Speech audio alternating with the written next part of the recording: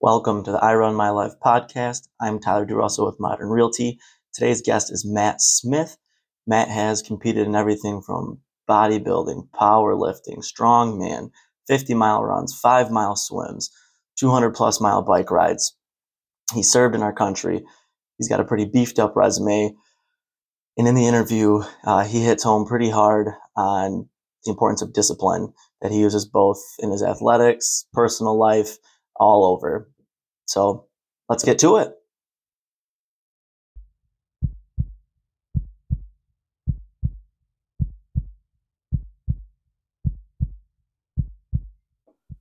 All right, here we go. Week 2, episode 2 of the I Run My Life podcast. Today, got our first guest. This is Matt Smith, the Iron Badger. Matt has done 50 milers, a couple of them, 100 Ks, powerlifting, strongman, bodybuilding, served our country. What am I missing?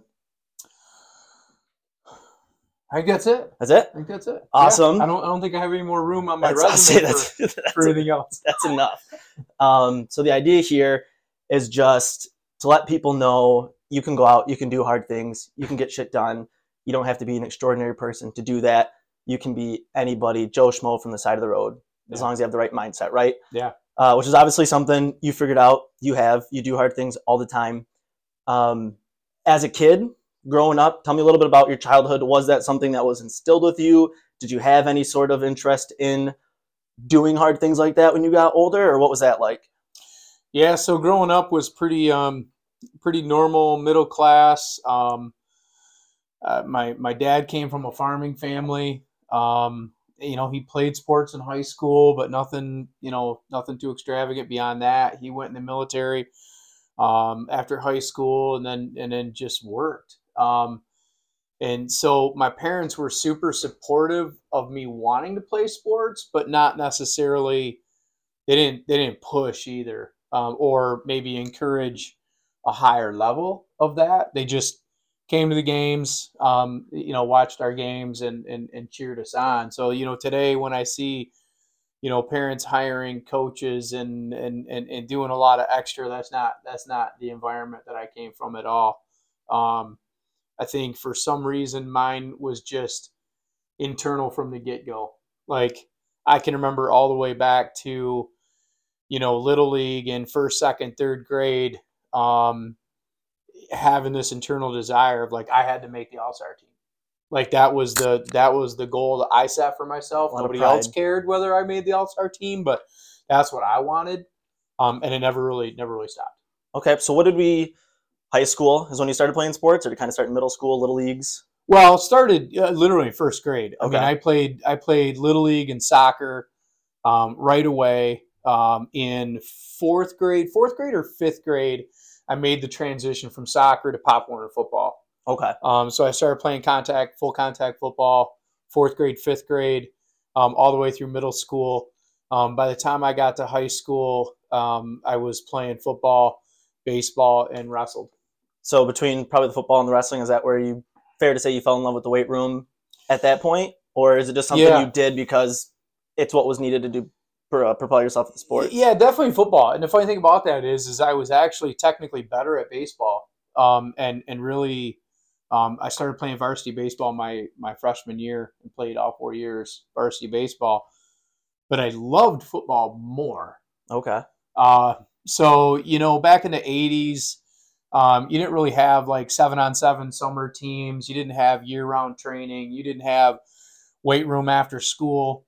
So it was just me and a handful of other guys that would get the janitor to open the school early for us before school and go in and lift. If you think about the old weight cages, literally chain link fence, the old silver chrome universal that had like 5 stations. That's all we had. Okay. And there was nobody up there with us. Nobody telling us what to do. We just threw some weights around. Just threw weights around and watched old, Arnold Schwarzenegger movies. I wasn't in that camp. So. I was the Allen Iverson camp where I don't know if you ever saw that quote of him or not, but people asked him about his workout routine and they mentioned like, you don't lift that weights at all. He says, no, man, that shit's too heavy. I don't lift weights. Yeah.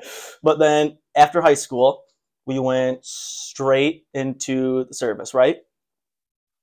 I made a temporary stop in college for one semester. Honestly, that one semester solidified to me that just wasn't really the place for me. I was really fidgety, struggled with the classroom setting. I gotta move. I gotta do stuff. Yeah. I gotta use my hands. And the military was always a draw for me because I was just raised outdoors, hunting, fishing. My dad had a military background. My grandpa in the military, so it was an easy path for me to go straight to the Army. Okay. From there. So you were in there. How long were you in for? 3 years active duty, 12 years total. Okay. So when it comes to doing tough things, hard things, obviously there was a lot of that in there. Mm-hmm. Do you have a moment from any of that time period that really sticks out of where, wow, I didn't think I was going to be able to get this, or I wasn't expecting to have to do anything like this, but holy shit, I made it through and look what I am on the other side of it now. That's a really good question. Basic training for me was like 2 days in football. Okay. So, having come again through that little bit earlier generation of football where coaches, could still put their hands on you. And, I had a coach that chewed and spit chewing tobacco all over the place when he was yelling at you and stuff. That really set the stage for basic training to just be an extension of that. So having a drill sergeant, yelling and screaming and, whatever it was fine for me. I can't remember a particular aha moment in basic training that I thought, I don't know if I can do what they're asking of me, but I did it anyway. But more pronounced for me in my military experience was when I finally got a seat at Air Assault School.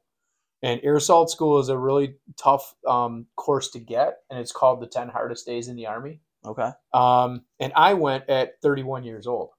So I was already an E6, 31 years old.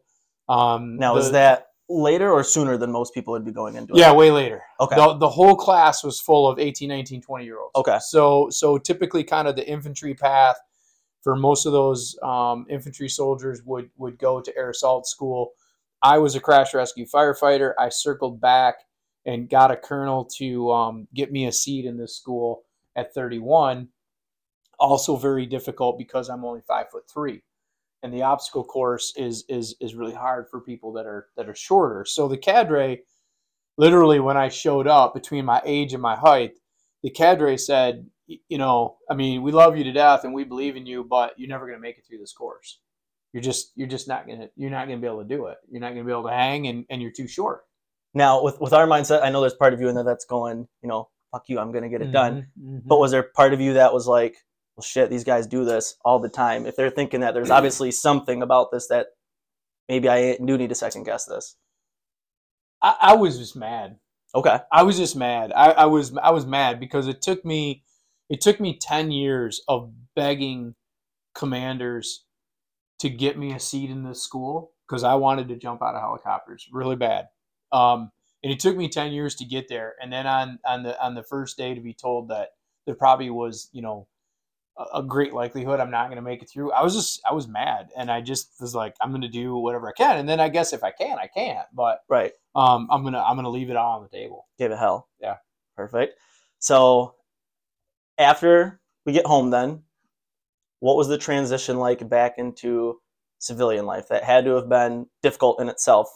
I'm sure just a lack of structure alone and having to figure that all back out on your own was probably an obstacle, right? Yeah, it's an obstacle for most people in the military to really adapt back to civilian life, and I think that the military is doing a better job now of helping soldiers and sailors and Marines to make that transition. But when I got off active duty anyway in 94, 95, somewhere around there. There was nothing. Like literally, I just turned in my gear and I signed off on some medical and dental forms, and I got in a truck and drove home to Michigan. Okay. That was it. Like there was no, hey, you need to be prepared. Like you don't think like other people anymore. Right. So yeah, it is hard, and it's still sometimes still hard today. Julie really had to kind of mentor me and teach me a lot about how I was talking to people and what expectations I was placing on people and what my standards were, and help me to really bring that Recalibrate that back in. Yeah. So going through that, then, is that where I'm guessing you reintroduced yourself back into the gym and kind of use the gym as a space to help recalibrate yourself back into? What was that like? Yeah. In addition to the regular PT that we did in the Army, I always lifted after work anyway too. So I never really stopped lifting, and then I came home, and so the obvious first thing for me was find a gym and keep working out. So there was really never any gap in that. It was just kind of a continuation of what I was doing. But it really, competitions and physical fitness, being competitive, really didn't ever dawn on me until I came home from the Army. That was the first time that I was like, oh, hey, there's these competitions. Stuff I can go do. I can compete against somebody else and see, who's right. Who's bigger than the other one. Well, so with that, going into these competitions, they're new to you. Obviously, you can move a lot of weight. That's not a question. But when you go to these competitions and you see all these other guys there, is that and maybe it's not your mindset, but do you feel it's when you walk into the room, it's look at the little guy, look at the short guy? Mm-hmm. Do you feel like that was definitely played a part in things, especially when you first started out, before your name got out there, Smitty's Ironworks and things like that? Did that play a part? Yeah, a little bit. And to be honest with you, I didn't really recognize or feel like I was so much shorter than everyone else, because I saw myself on the same level. Yeah, no, I'm glad you say that. And I'll see, occasionally I'll still see a picture of me and someone else that's a lot taller than me, and I'll be like, oh man, I'm freaking short. Yeah. Holy shit. And I don't feel that. Right. When I'm standing talking to somebody that's tall, I don't feel that at all. Yeah, no, I'm glad you say that, because I feel the exact same way, being short. Also, everything I've ever gone to, running, it doesn't really matter so much. On the basketball court, it's always something, and I feel it every time I go on the basketball court, because people definitely point it out to you. But it's the same way. I feel like a lot of people think there's that thought process of I'm the short guy, but as a short guy, you're just out there to move weight. You're out there to get a bucket. You're out there to run the race. You don't really care about any of that. So what was then the hardest obstacle for you mentally when you started really diving into these? You started with strongman? You started with powerlifting? Started with powerlifting, and then strongman came along pretty quickly after that. And what were some failures, or I have to keep banging away at this moments there? I've always been really bad for some reason at the deadlift. And so in powerlifting, squat, bench, deadlift are the three disciplines. Bench came pretty easy to me. A squat was really, really easy. Deadlift was always lacking, and I couldn't figure out why. To be really, really good, you've got to be good at all three. Okay. So, you can win at the local level, and you can even win, at the state level. But going beyond the state level, it's just like going from high school sports to college sports to pro sports. I mean, the gap gets shorter and shorter and shorter. So, getting to the national level and realizing that I couldn't compete at the national level because my deadlift was lacking. And I literally tried everything in the world. I tried to deadlift more. I tried to deadlift less. I tried to add in different exercises. I just physiologically, the deadlift is not a good lift for me. And so that was a struggle. That's always been a struggle. Did you feel that at the meets when you're walking up to do the deadlift? Did you start to have those thoughts of like, shit? Yeah. Because, in particular, the deadlift is the last lift of the meet. Okay. So squats are first. So, everybody squats, and I get a pretty sizable lead over other people. I might squat, 550, 600 pounds. And my competition will squat 450, 500. And so I'm going into the bench with a lead. We're all fairly equal in the bench. I might be just slightly ahead in the bench still. So I'm carrying a lead into the deadlift, but I'm looking at the board going, if I'm not 50 to 100 pounds ahead, they're going to catch me in the deadlift. Yeah. So it's hard walking into the deadlift, walking up to the bar already thinking, this is going to be the thing that's going to bring me down. So when you stepped up to, what do we call it, the box, the mat? Yeah, the platform. The platform, when you step up to the platform and we're just full of self-doubt, here we go again. I've only got a 50-pound lead. That's not enough. What are the final thoughts? Because obviously, even though you've got that fear, you're trying, the competitor in you, you're trying to get over that hump. What are the last thoughts, if you remember any, of like, hey, here's what we're going to do different today, or here's how we're going to overcome this? Two things that we did quite a bit in powerlifting. One would be one of your good friends slapping you across the face Okay. before you approach the bar. Okay. Matter of fact, I'll never forget, one of my friends literally smacked me so hard, and he's a huge guy. He's like 6'5", and he smacks me with this big, huge hand, and he turned one of my eyelids inside out, right? And so I'm standing there getting ready to try to walk up to the bar, and I'm like trying to fix my eyelid before I walked up to the bar. And the second is ammonia capsules. Okay. So, I know it doesn't exactly answer your question the way you're It gets your mind off of negativity. But that's what you do to just bring the rage. Yeah. And just snap the ammonia, snort, run through a wall. And you're just like seeing red. You're just like, let's go. So speaking of running through a wall, you eventually made the transition into endurance sports. Mm-hmm. Via bodybuilding. Okay. So talk about that transition then. How did you go from strongman, bodybuilding, I want to go run, bike, swim? Yeah. So through all the years of owning the gym, competing in powerlifting is great because, it's not exactly a physique competition by any stretch. So I like to eat. It was great because you could pick up heavy things and you could eat. Yeah.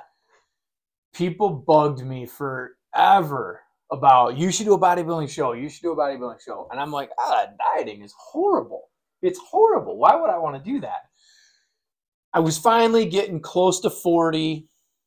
And I was like, okay, I feel like I need a new challenge. I've accomplished a lot in powerlifting. I need a new challenge. I need to see if I'm disciplined and test that discipline within me. And so I signed up for a bodybuilding show. Through the course of that, doing cardio, the one thing I knew from the military is if you want to burn calories and you want to drop weight, run. Ellipticals and stationary bikes and all that stuff is fine, but at the end of the day, run. Yeah. So I started running, and I started running to drop weight for that. And I refound this passion for running, and I was like, man, I really like this. So I kept running through my prep for the bodybuilding show, which a lot of people said you're going to have to stop running because it's going to take away too much muscle from your legs.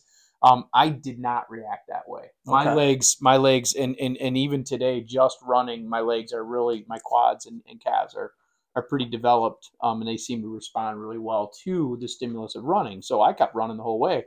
And the way it worked out was I had been running so much and liked it enough that I wanted to go try running a race. And so I did my first bodybuilding show on one weekend. And the very next weekend, I was in Cincinnati running a half marathon at the Flying Pig with 30,000 people with no clue what I was doing. No clue. So when you go there with no clue, as a competitive person who's competed at a really high level with powerlifting, what's that like going into a whole new thing? Holy shit, I'm going to go into this big race. This isn't my element. I'm probably going to get my ass handed to me. Are you looking on how you stack up, or is this strictly, I wonder how I can do? Yeah, I just wondered how I could do. And you don't know what you don't know sometimes. Yeah. And so, like, not coming from a running pathway, I didn't know a lot about running shoes and clothes and like Garmin watches and different things like that. So I showed up to this race with 30,000 people in downtown Cincinnati with a cotton bodybuilding tank top on, no watch to be able to know what my pace was, and a pair of Under Armour shoes. Ready to rock. It just was like, here we go, and I'm looking around like, I don't really look like the rest of these people. Plus I had just done a bodybuilding show, so I was pretty ripped, pretty big. And a lot of people looked at me like I was an alien too. Right. Yeah. So I didn't know what my pace was the whole time. I didn't know what was good or what wasn't good. I just ran. Okay. And I just ran, and I came across the finish line, and I'll never forget. It's where I fell in love with competitive running. I had just dieted for 5 months, extremely strict. I come across the finish line. They try to put a goofy silver blanket around me, which I was like, what are you doing? What are we doing? Get off me. Yeah. And then I went into this chute of tables of food. One table after another of every food Bagels, that bananas, you chips, can't eat candy, during cookies. bodybuilding. And I just was like, let's go. There it is. Let's go. Was there And beer? I don't remember there specifically being beer, but I just remember all the food. And I remember thinking, where has this sport been my whole life? I was like, these guys know how to do it.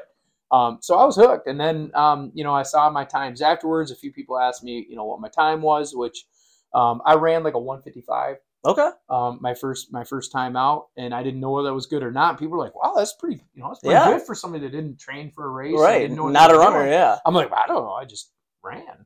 But that's cool that you say the first time you went out there, that's when you're like, oh, I can fall in love with this. This is really cool, because I feel like that's what so many people struggle with, is they just think of running like that's just a yucky thing to do on a treadmill at the gym. Mm-hmm.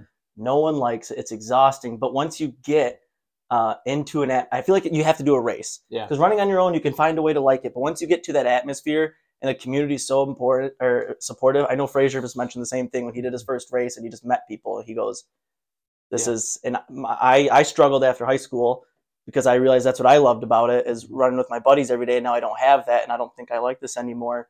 So as we're transitioning into talking about running, what would you say is the biggest thing you learned in powerlifting that you still would say is a lesson you use to this day?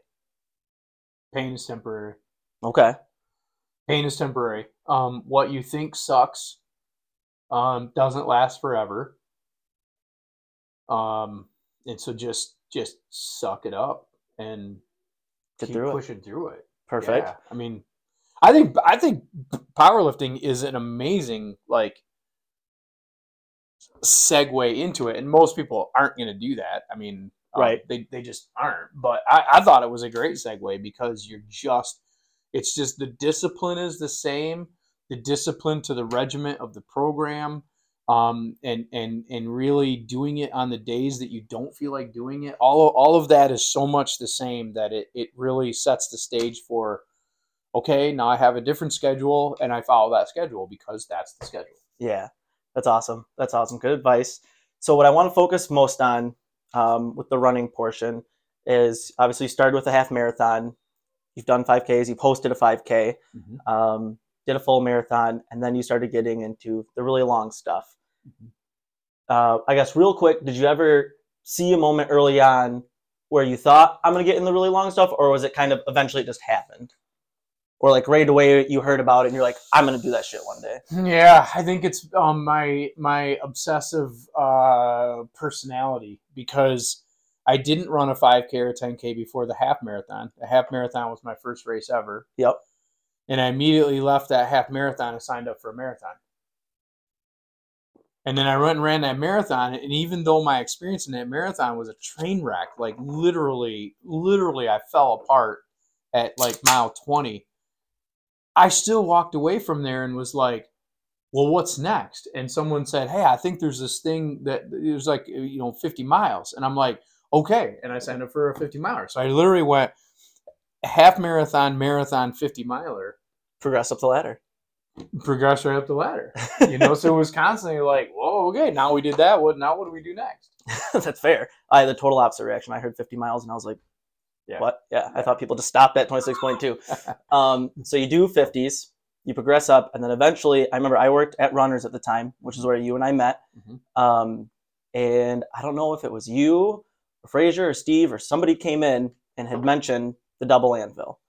And I was never into Ironmans. I feel like to do a good triathlon, you've got to be good at one of the three or really enjoy one of the three. Mm-hmm. You've got to be decent or tolerate one of them, mm-hmm. and then you can get through the third. Yep. I really love running. I absolutely hate to bike, and I'm terrible at it.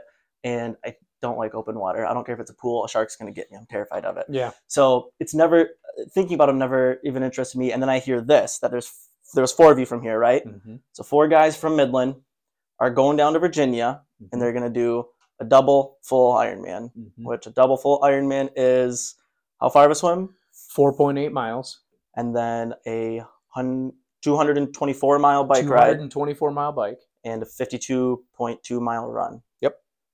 So you do all the swimming first. Yep. Then you do all the biking. Yep.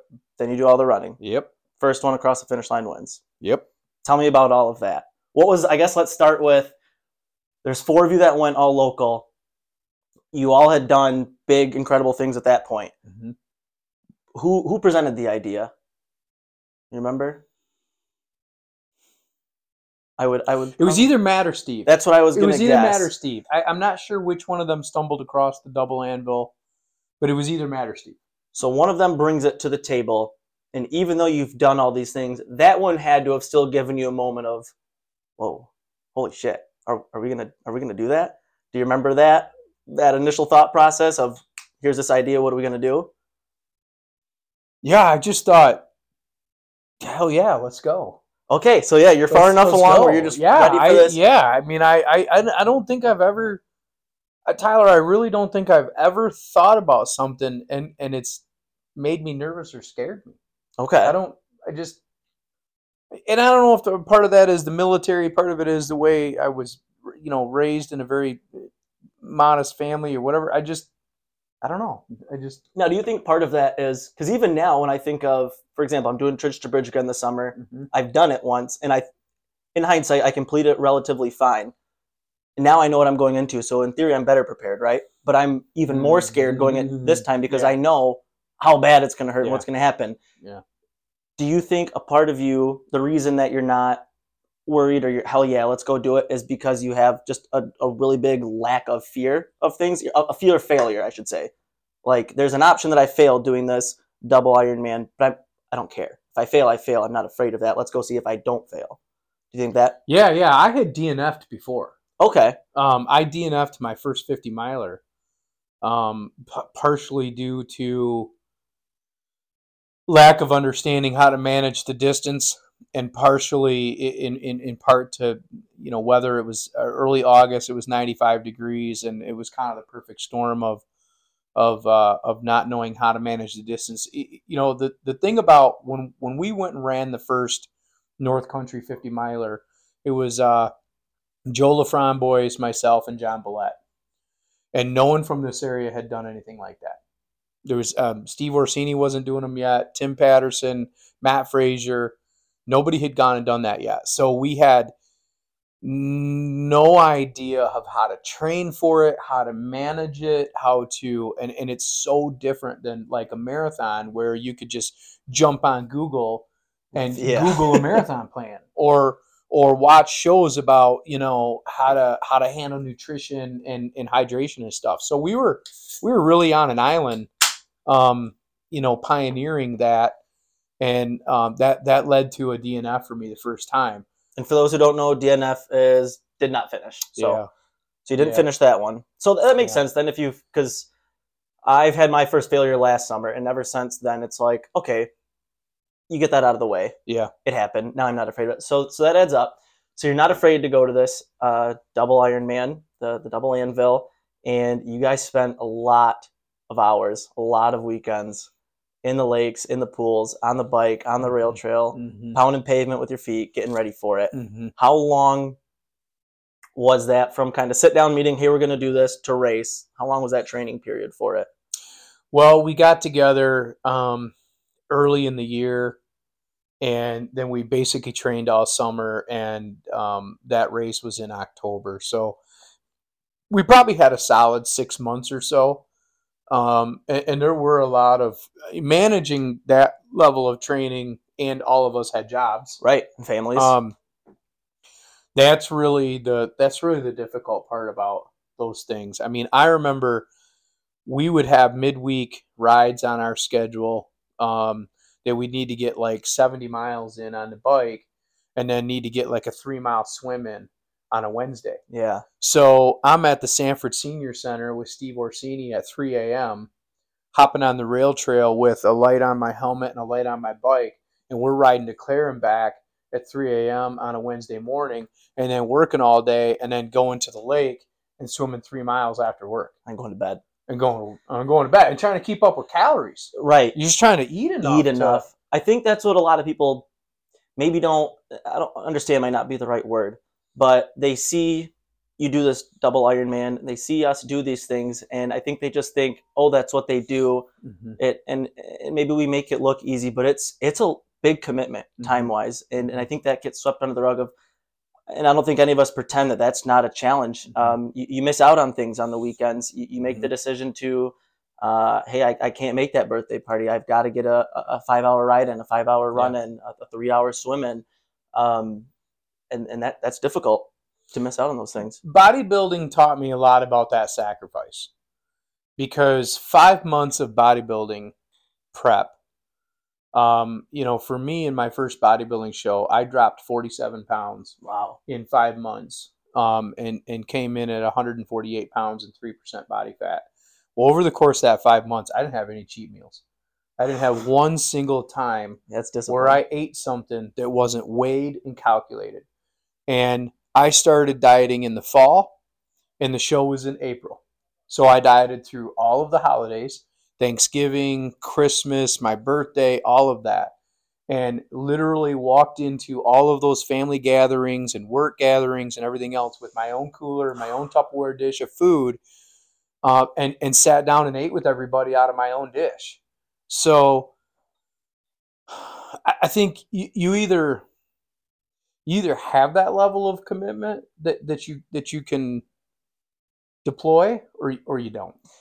I think you can get there though. I think it just takes. I think that's what a lot of people are afraid of is I don't have that discipline. Yeah, that's true. And I struggle with some of it. Dieting, I can't. I like my candy way too much. I can't diet. Could I do it if I had to? Mm-hmm. I'm sure I could, but I don't want to. And I think that's what a lot of people think is I don't want to get up at 4 a.m. Mm-hmm. I don't want to spend my whole weekend away with everything. But what would you say to people who have that fear of I'm not disciplined enough, of just find one thing to start with, right? All you have to do is find a building block. Yeah. If you normally get up at 8 a.m. is what I try to tell people, set that alarm for 7:30. Yeah. Get a 10-minute walk in. I know you personal trained a lot with people. Is that kind of something you help kind of coach discipline into Mm-hmm. people that may not be instilled with it naturally?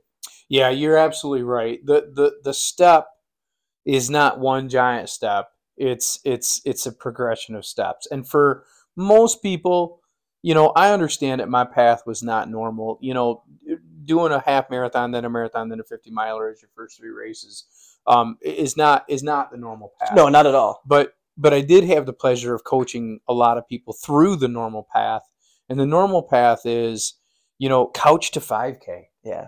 It's just literally, I've looked at that couch to 5K program so many times, and I just love the way it merges people in to the discipline of following something and making a commitment and seeing the commitment through. And it doesn't even matter if you walk the 5K, but you do the 3.1 miles. Exactly. And you cross the line and you look back and go, I freaking did the thing. Yeah, no, and that's a big fear of people. It used to bother me when I worked at Runners, or even now still when I try to go run with people, because I just like to run with people. Mm-hmm.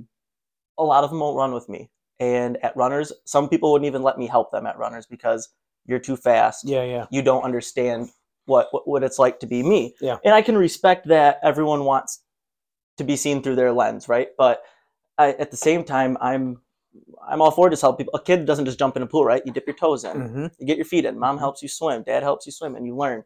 So I'm glad you got to help people experience that. So we got a little off track. Back to double Ironman. Yeah. It was tough.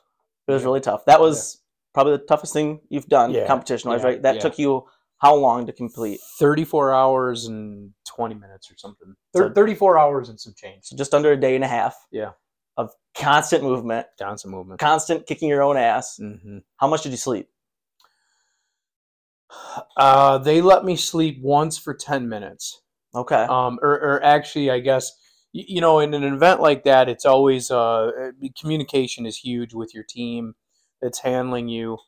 And so in discussion, at one point in the late stages of the bike portion, we discussed whether I would lay down for a minute. And they said, you're doing well, you're on track, you're on pace to finish. within the required time. 36 hours, 36 or 38 hours, something like that is what you had to. It was the cutoff, or right? they pull you off the course, or they'll pull you off. And I was within that, on pace for that, and so the team basically said, I think you should lay down for a little bit and get some rest. And my compromise was, because I didn't want to stop, because it is still a race, even though you're racing the clock there. There are other people out there. Slowing down might make you go faster later. Yeah. So I said, all right, I'm going to lay down for 10 minutes. You wake me up in 10 minutes. If you don't wake me up in 10 minutes, I'm killing someone. Yeah. Literally, I was like, don't you dare let me go a second past. Not 11 minutes. 10 minutes, and then was back up and rolling again. And that was during the bike? It was during the bike. Okay. It was actually right after I fell asleep on the bike. I was going to say, that was my next question. I thought I remember hearing a story from you or from somebody else that you fell asleep on the bike. Yeah. What's that like? Did you crash? You woke up, caught yourself, kind of like nodding off on the chair? Yeah, I didn't crash, but pretty close. And one thing to remember is, so as we're riding through the night, it was dark, and you've got a light on your bike and a light on your helmet, but you really can't see that well. Right. And it was raining. Okay. So, the conditions were just garbage. You're on a TT bike that's got really ridiculously skinny tires. They don't handle that well. They're fast, but they don't handle that well inherently. I'm on the side of the road, and I'm down in the tuck position. And as I dozed off, what seems to have happened is I went off into the grass, and the bouncing around in the grass is what kind of woke me up. And I grabbed the bars, and I got back on the road, and I went, whoa, holy shit. Yeah. I think I was legitimately asleep. Yeah, that startle awake. Yeah. So it started awake, like driving. And you hit the rumble strips, and you're like, whoa, fuck. Yeah. And you kind of go back on the road, and you're like, okay. Now you're awake. Yeah, now you're awake. Yeah. I had one experience during Church Bridge. We were walking. Walking is way different than riding a bike. I wasn't as afraid. But yeah, we're walking. All of a sudden, next thing I know, I'm startling awake as I'm crossing over the center line, and better go back over there. Yeah.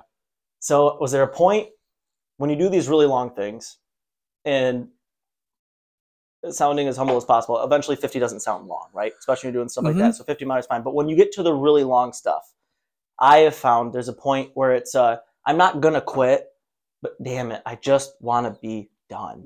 I'm over it. I'm not having fun anymore. I know I'm here because I want to do a certain goal, so I got to get the goal, yada, yada, yada, all the boring stuff you tell yourself. But you hit a wall, no matter who you are, where you just want to be done. Yeah. When you get to that point, how do you get yourself re-engaged? What's that internal conversation like?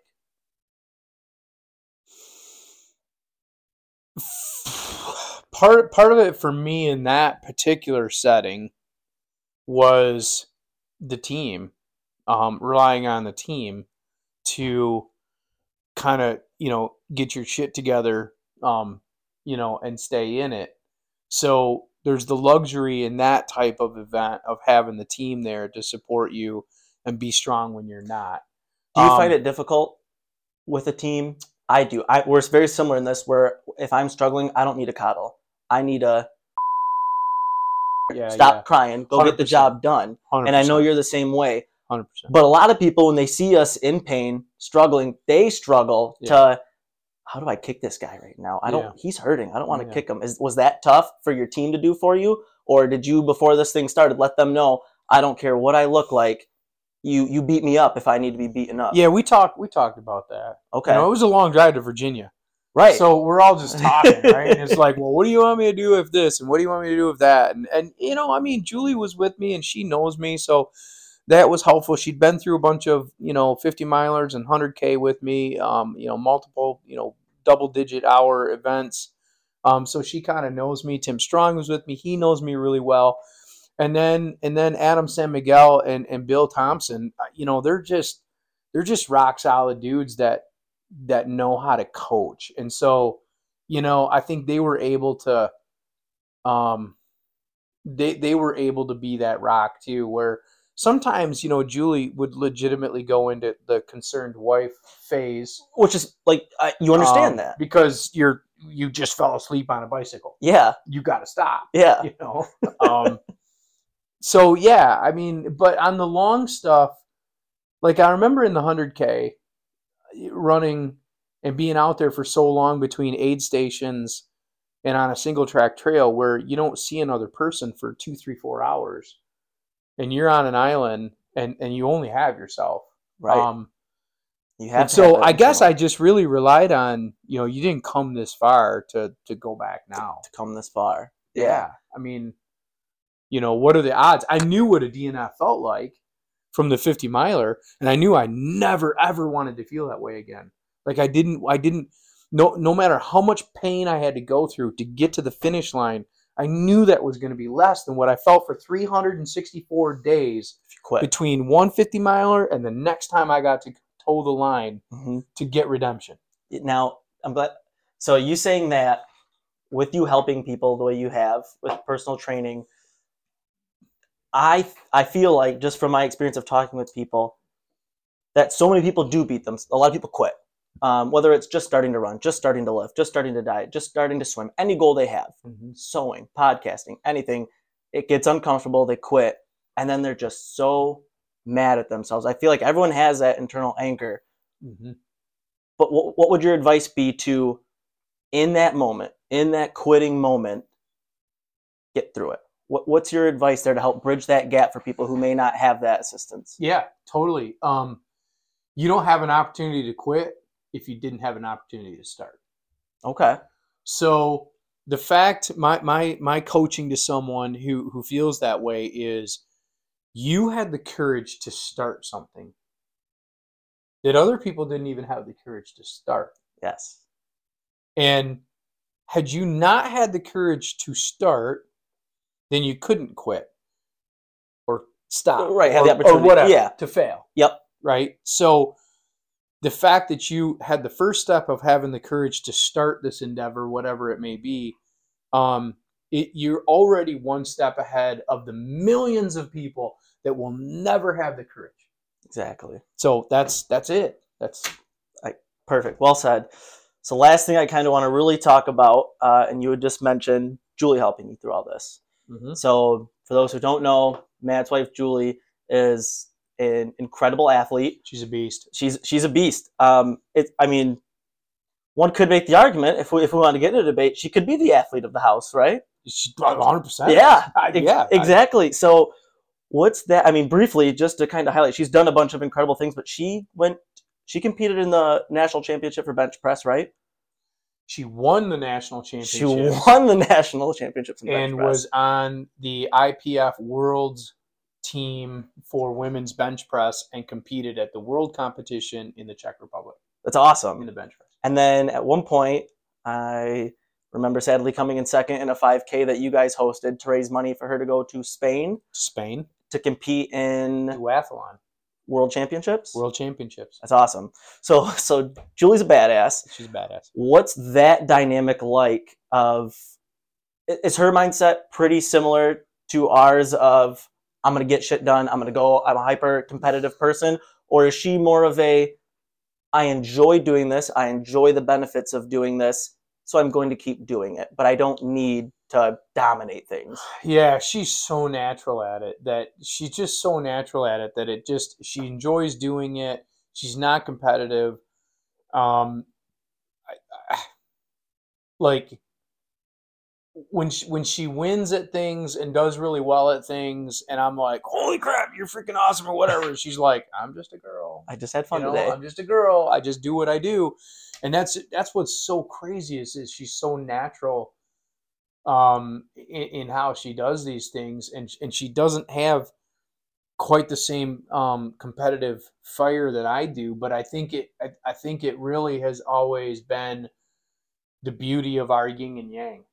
Right. It can that because you guys are working out together almost every day, right? Yeah, every day. Yeah, we work out in our basement now. That's awesome. Yeah. Good for you guys. That's great. Yeah. So, real life world, everything you've done, all the lessons you've learned, powerlifting, bodybuilding, strongman, running, biking, swimming, how does that, do you see it translate into your day-to-day life? Do you see the lessons you learn every day? What would you say is the most common thing you take from all of that into each and every day? Discipline. Okay. I mean, discipline. I mean, discipline is Discipline is the step between average and good, good and great, great and, you know, whatever you want to put above great. LeBron James. Yeah. Yeah, I think discipline is the difference between them. And this is, work life, play life, all of it, all of it. Even for me in fishing and hunting, I'm disciplined at what I do. I'm disciplined at how I study my craft, even though I hunt ultimately to harvest deer because we like to eat it. But I study it, and I strive to improve, it's not a casual endeavor for me. Well, I was just going to say that you hunt a lot harder than I hunt. Yeah. I enjoy the deer camp of hunting, Yeah. right? Yeah, you yeah, enjoy the hunt itself. You're out there, Yeah. you're scouting. Yeah. You don't miss a sunrise. You try not to miss a sunset. Yeah. Work gets in the way of that sometimes, but work's another good area to talk about discipline. Yeah. You and I work together. Mm-hmm. Almost every day we're communicating with each other. We formed this team relationship Mm-hmm. about a year and a half ago now. I know that I bring a lot to my work life of what I've learned running and stuff, similar to discipline. Mine's more, I'd say, if I had to pick a word, it'd be perseverance, keep going. Mm-hmm. I think what a lot of people don't realize, being a realtor, real estate agents, is there are, whether they be little one day and gigantic the next, there's a lot of obstacles every day that your clients, if you're good at what you do, don't know about, right? Yeah. You get through things. So what do you think is the benefit, or maybe a negative, if that's the way it goes, of having two of us who have been through these difficult things in life working together, whether it be the way we can communicate to each other, the way we could rely on, I know they're going to get going if you're going on vacation, if things get going hard, this person's there. What do you think that mesh looks like? Well, I think the beauty of it is, and I've mentioned this to Logan, I've mentioned it to Julie. I appreciate our relationship because you do have that built into you. You do have that discipline and that fire and that desire. Like, I would have a hard time being in such a close relationship with someone in work that I knew wasn't always striving every day to get better. And I know that you always want to learn and you always want to get better. And I do too, even after so many years and so many transactions, I still want to get better. I want to get better at and hone my craft. And so being alongside of somebody that has that same mentality is super important to me, because otherwise I would feel like I'm pulling this person along, or I'm spending all my time trying to encourage and whatever, when what I want to do is just work at the fundamentals of getting better rather than coaching mental attitude. Right. It's almost, I agree 1000% with all of that, which is one of the attractive. I have people ask me all the time, both in our office and out of our office, what's it like working with Matt? And I always say it's stressful, just the busyness in general, right? Yeah. But it's great because I know you're gonna hit the ground running every day, right? Yeah. It's not low energy, and there's days where my energy might not be up, rare, but might not be there. But I know, all right, Matt's going to come knocking on that door and we're going to have to get shit done today, which is great. So the last thing, and I'm not going to let you use discipline again. People out here watching this that are on the verge of, I want to try something I've never done, big or small. I want to try something I've never done, but I'm just scared, which is natural, which is fine. What's your push to them? How do you get them out the door? What's your advice?